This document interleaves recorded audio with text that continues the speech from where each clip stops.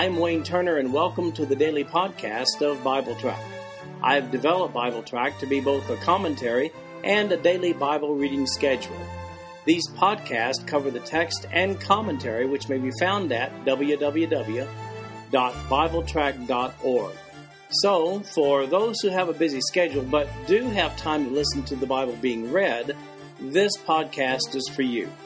At the end of 1 year, you will have gone completely through the Bible. In today's reading, we'll be looking at the 3 chapters that comprise the book of Joel. As a way of introduction about Joel, let's say that theories about the date of the writing of the book of Joel vary from the 9th century BC all the way down to the 2nd century. There's no king mentioned in this book to give us a time or reference point. Some have suggested that because the priests seem to be in the lead rather than a king, it must belong to the period after the exiles returned to the land in the late 6th century when the priests were the de facto leaders of the people. There's no lineage given to Joel that might help us find an absolute century for him.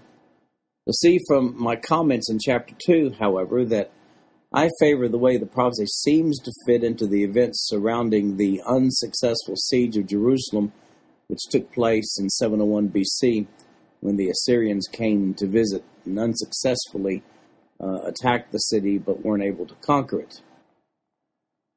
That account begins in 2 Kings chapter 18, verse 13, all the way down to chapter 19, verse 37, also 2 Chronicles 32, 9 through 22, and again in Isaiah 36 and 37. So let's begin reading chapter 1, verse 1, with the occurrence of a bunch of locusts. The word of the Lord that came to Joel the son of Pethuel. Hear this, ye old men, and give ear, all ye inhabitants of the land. Hath this been in your days, or even in the days of your fathers?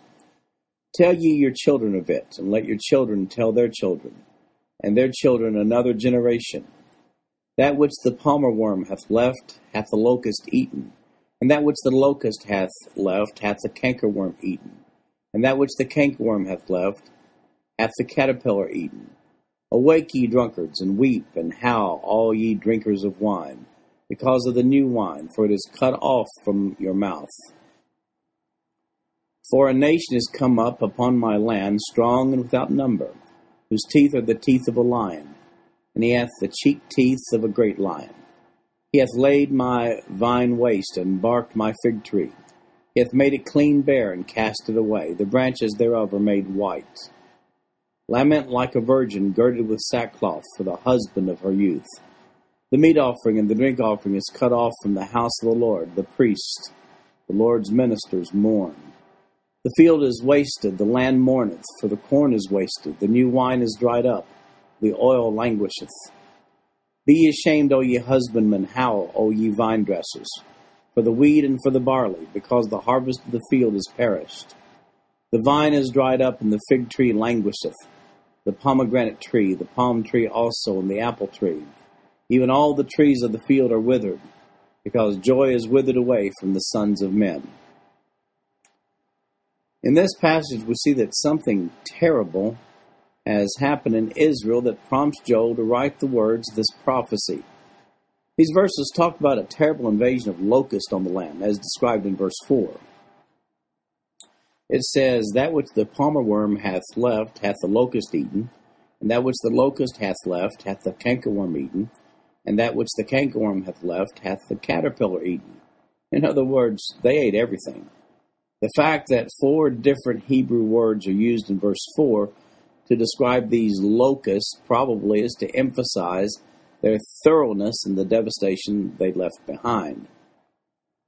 It's interesting to remember that God sent locusts as one of the steps leading up to the release of Israel from Egyptian captivity back in the book of Exodus.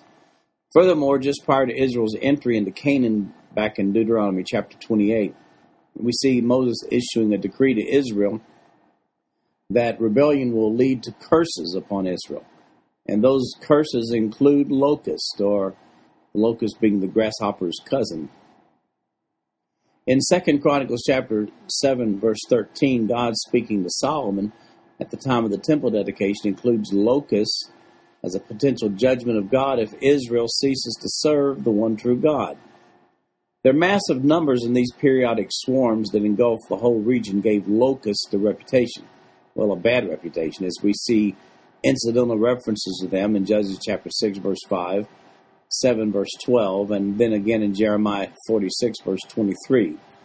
In each of those passages, we see their reference regarding soldiers that were too many to be numbered, like a swarm of locusts.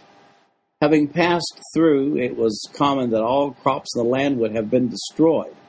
As a matter of fact, this phenomenon still occurs from time to time in that region, even today. Back in December 2004, the inhabitants of that region, including the southern portion of Israel, were once again fighting off massive swarms of locusts. Now, verse 13, where Job calls for national repentance. Gird yourselves and lament, ye priests. How, ye ministers of the altar, come, lie all night in sackcloth, ye ministers of my God. For the meat offering and the drink offering is withholden from the house of your God. Sanctify ye a fast, call a solemn assembly. Gather the elders and all the inhabitants of the land into the house of the Lord, your God, and cry unto the Lord. Alas for the day of the Lord is at hand, and as a destruction from the Almighty shall it come. Is not the meat cut off before our eyes, yea, joy and gladness from the house of our God? The seed is rotten under their clods, the garners are laid desolate, the barns are broken down, and the corn is withered. How do the beasts groan? The herds of cattle are perplexed, because they have no pasture. Yea, the flocks of sheep are made desolate. O Lord, to thee will I cry, for the fire hath devoured the pastures of the wilderness, and the flame hath burned all the trees of the field. The beasts of the field cry also unto thee, for the rivers of waters are dried up, and the fire hath devoured the pastures of the wilderness. Joel directs the priest in verse 13 to call for a solemn assembly. We see that in verse 14. It's to consist of the elders and all the inhabitants of the land. You notice that no king is mentioned here. That has caused some to believe that this call by Joel must have taken place when there was no king on the throne, like after the exiles returned to the land in 535 BC. However, the warning of verse 15 says, Alas for the day of the Lord is at hand, and as a destruction from the Almighty shall it come. That term, that phrase, day of the Lord, commonly referenced one of two events by the prophets in the Old Testament. One was the destruction of by the Assyrians in the 8th century BC, and the second was the destruction by the Babylonians in the 7th century. So, here's the bottom line. The land is experiencing a national crisis as a result of the locusts that have just passed through. Likewise, the nation needs to repent in order to avoid a greater chastisement from God. Joel warns of a bigger judgment in chapter 2, and we'll look at verse 1. Blow ye the trumpets in Zion, and sound an alarm in my holy mountain. Let all the inhabitants of the land tremble. For the day of the Lord cometh, for it is nigh at hand. A day of darkness and of gloominess, a day of clouds and of thick darkness. As the morning spread upon the mountains, a great people and a strong. There hath not been ever the like, neither shall be any more after it, even to the years of many generations. A fire devoureth before them, and behind them a flame burneth. The land is as the Garden of Eden before them, and behind them a desolate wilderness, yea, and nothing shall escape them. The appearance of them is as the appearance of horses, and as horsemen, so shall they run. Like the noise of chariots on the tops of mountains shall they leap, like the noise of a flame of fire that devoureth the stubble, as a strong people set in battle array. Before their face the people shall be much pained. All faces shall gather blackness. They shall run like mighty men. They shall climb the wall like men of war. And they shall march every one on his ways. And they shall not break their ranks. Neither shall one thrust another. They shall walk every one in his path. And when they shall fall upon the sword, they shall not be wounded. They shall run to and fro in the city. They shall run upon the wall. They shall climb up upon the houses. They shall enter in at the windows like a thief. The earth shall quake before them. The heavens shall tremble, the sun and the moon shall be dark, and the stars shall withdraw their shining. And the Lord shall utter his voice before his army, for his camp is very great. For he is strong that executeth his word. For the day of the Lord is great and very terrible, and who can abide it? Therefore also now saith the Lord, turn ye even to me with all your heart, and with fasting, with weeping, and with mourning. And rend your hearts and not your garments, and turn unto the Lord your God. For he is gracious and merciful, slow to anger, and of a great kindness, and repenteth him of the evil. Who knoweth if he will return and repent, and leave a blessing behind, even a meat offering and a drink offering unto the Lord your God? Blow the trumpet in Zion, sanctify a fast, call a solemn assembly. Gather the people, sanctify the congregation, assemble the elders, gather the children and those that suck the breast. Let the bridegroom go forth from his chamber, and the bride out of her closet. Let the priests, the ministers of the Lord, weep between the porch and the altar, and let them say, Spare thy people, O Lord, and give not thine heritage to reproach, that the heathen should rule over them. Wherefore should they say among the people, Where is their God? Then will the Lord be jealous for his land, and pity his people. Yea, the Lord will answer and say unto his people, Behold, I will send you corn and wine and oil, and ye shall be satisfied therewith, and I will no more make your reproach among the heathen. But I will remove far off from you the northern army, and will drive him into a land barren and desolate, with his face toward the east sea, and his hinder part toward the utmost sea, and his stink shall come up, and his ill savour shall come up, because he hath done great things. Fear not, O land, be glad and rejoice, for the Lord will do great things. Be not afraid, ye beasts of the field, for the pastures of the wilderness do spring. For the tree beareth her fruit, the fig tree and the vine do yield their strength. Be glad then, ye children of Zion, and rejoice in the Lord your God. For he hath given you the former rain moderately, and he will cause to come down for you the rain, the former rain, and the latter rain in the first month. And the floors shall be full of wheat, and the vats shall overflow with wine and oil. And I will restore to you the years that the locust hath eaten, the cankerworm, and the caterpillar, and the palmer worm, my great army which I sent among you. And ye shall eat in plenty, and be satisfied, and praise the name of the Lord your God, that hath dealt wondrously with you, and my people shall never be ashamed. And ye shall know that I am in the midst of Israel, and that I am the Lord your God, and none else, and my people shall never be ashamed. Well, you think this is bad, the locust. Joel's saying this, hang on for an even greater judgment of God on his people. If Joel prophesied between the fall of Israel in 721 BC and the fall of Jerusalem in 586 BC, then this coming judgment would be a reference to another wave of the Assyrian army, or perhaps even the Babylonian army. Whatever the coming judgment, it was likened to the army of locusts that we saw in chapter 1. You'll recall that at the demise of the northern kingdom, Jerusalem was surrounded by the Assyrian army, and all the food supplies were cut off from the city. Famine, as a result, was prevalent in Jerusalem. It would make sense to assign this prophecy to that period, likening the massive Assyrian army to the locust plague of chapter 1. There's a call for repentance here to avert this judgment. You'll recall that, in fact, Jerusalem was spared from the Assyrian army, and it was a miraculous event. I like the way this passage seems to fit in this time period. Verse 20 could have referenced the retreat of the Assyrian army, the northern army, after God miraculously killed 185,000 troops who were surrounding Jerusalem back in 701 BC. The historical record is found in 2 Kings chapter 18, 2 Chronicles 32, and Isaiah 36 and 37.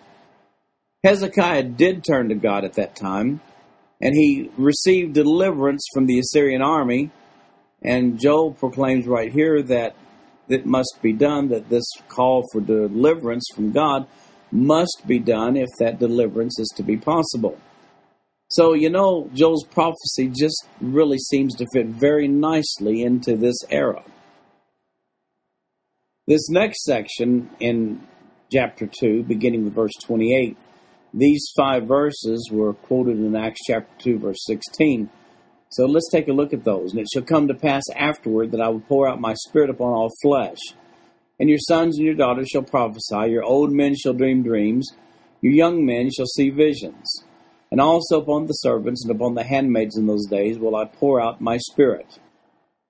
And I will show wonders in the heavens and in the earth, blood and fire and pillars of smoke.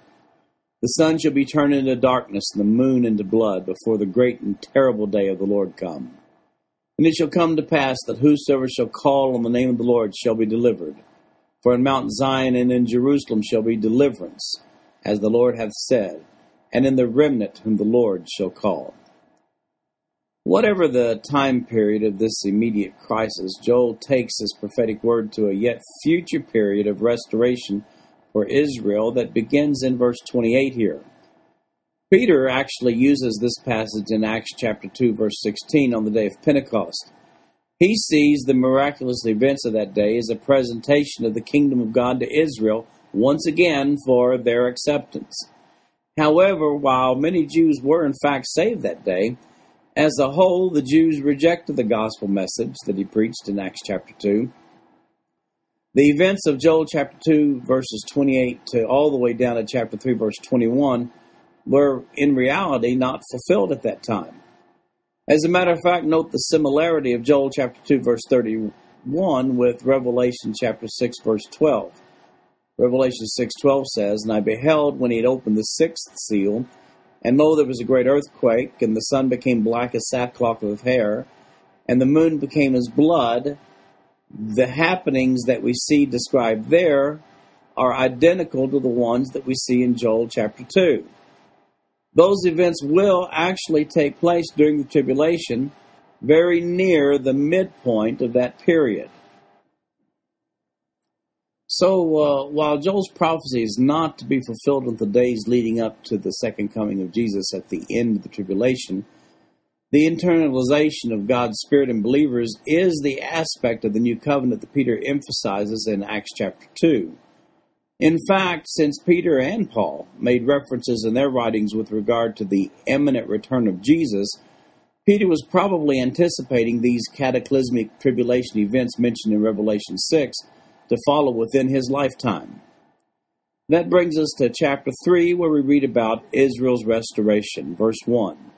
For behold, in those days and in that time, when I shall bring again the captivity of Judah and Jerusalem, I will also gather all nations and will bring them down into the valley of Jehoshaphat, and will plead with them for my people and for my heritage Israel, whom they have scattered among the nations and parted my land.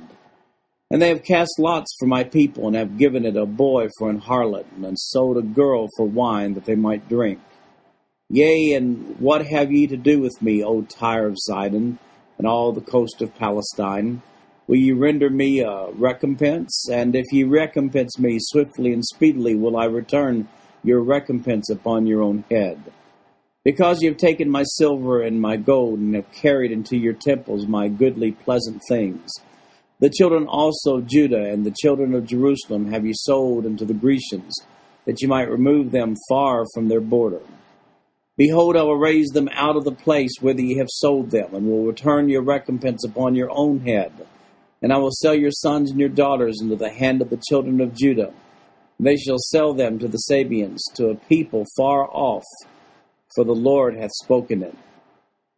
Proclaim ye this among the Gentiles, prepare war, wake up the mighty men, let all the men of war draw near, let them come up. Beat your plowshares into swords, and your pruning hooks into spears. Let the weak say, I am strong. Assemble yourselves and come, all ye heathen, and gather yourselves together round about. Thither cause thy mighty ones to come down, O Lord. Let the heathen be wakened, and come up to the valley of Jehoshaphat, for there will I sit to judge all the heathen round about. Put ye in the sickle, for the harvest is ripe. Come, get you down, for the press is full, and the vats overflow, for the wickedness is great. Multitudes, multitudes in the valley of decision, for the day of the Lord is near in the valley of decision. The sun and the moon shall be darkened, and the stars shall withdraw their shining. The Lord also shall roar out of Zion, and utter his voice from Jerusalem, and the heavens and the earth shall shake. But the Lord will be the hope of his people, and the strength of the children of Israel. So shall ye know that I am the Lord your God, dwelling in Zion, my holy mountain. Then shall Jerusalem be holy, and there shall be no strangers pass through her any more. And it shall come to pass in that day that the mountains shall drop down new wine, and the hills shall flow with milk, and all the rivers of Judah shall flow with waters. And a fountain shall come forth of the house of the Lord, and shall water the valley of Shittim. Egypt shall be a desolation, and Edom shall be a desolate wilderness, for the violence against the children of Judah, because they have shed innocent blood in their land. But Judah shall dwell forever, and Jerusalem from generation to generation. For I will cleanse their blood that I have not cleansed, for the Lord dwelleth in Zion. The prophetic events of chapter 3 must be assigned to the judgment of the Battle of Armageddon at the end of the tribulation, and the restoration of Israel at the beginning of the millennium. The wording regarding Jerusalem in verses 20 and 21 cannot plausibly be fulfilled in any other way. We see the judgment of the nations which Christ addressed in Matthew chapter 25, verses 31 through 46. And we see that in that passage as well. Israel will actually be restored in Joel's prophecy, just as will take place immediately following the Battle of Armageddon in Revelation 19, verses 11 through 21, that passage of the second coming of Christ, leading into the millennium where Joel's prophecy will find complete fulfillment. Notice the river in verse 18. It extends from the Millennium Temple all the way to the Dead Sea through the valley of Shittim. Ezekiel also mentions this river in Ezekiel chapter 47, verses 1 through 12. Incidentally, Palestine in verse 4 is translated in the King James Version from the Hebrew word plesheth, and it should be understood as Philistines. The King James Version also translates this word as Palestina in Exodus chapter 15, verse 14, and also again in Isaiah 14, verses 29 and 31. In the other four usages, all found in the book of Psalms, Psalm 60, verse 8, 83, verse 7, 87, verse 4, and 108, verse 9, the word is appropriately translated Philistines or Philistia. It should be noted that the actual name of Palestine to describe the region of today's Israel was a late designation of the 2nd century, ascribed to it by the Romans in an attempt to prevent the Jews from laying claim to the land after the Bar Kokhba revolt of the early 2nd century A.D. Today, Palestine is still used as a universally accepted designation for the whole region of the Holy Land, which is deemed to be politically correct in that it conveys no God-given rights of ownership to the Jewish people. You'll pardon me if I continue to refer to that region myself as the Holy Land rather than Palestine. During the millennium, that designation will be completely indisputable. It will, in fact, be the Holy Land. This concludes our podcast for today. I'm Wayne Turner, and if you'd like to read along with our commentary online, go to www.bibletrack.org. Thank you for listening in today. The background music for these podcasts is an original composition written by the music director of Fayette Bible Church, Paul Walton.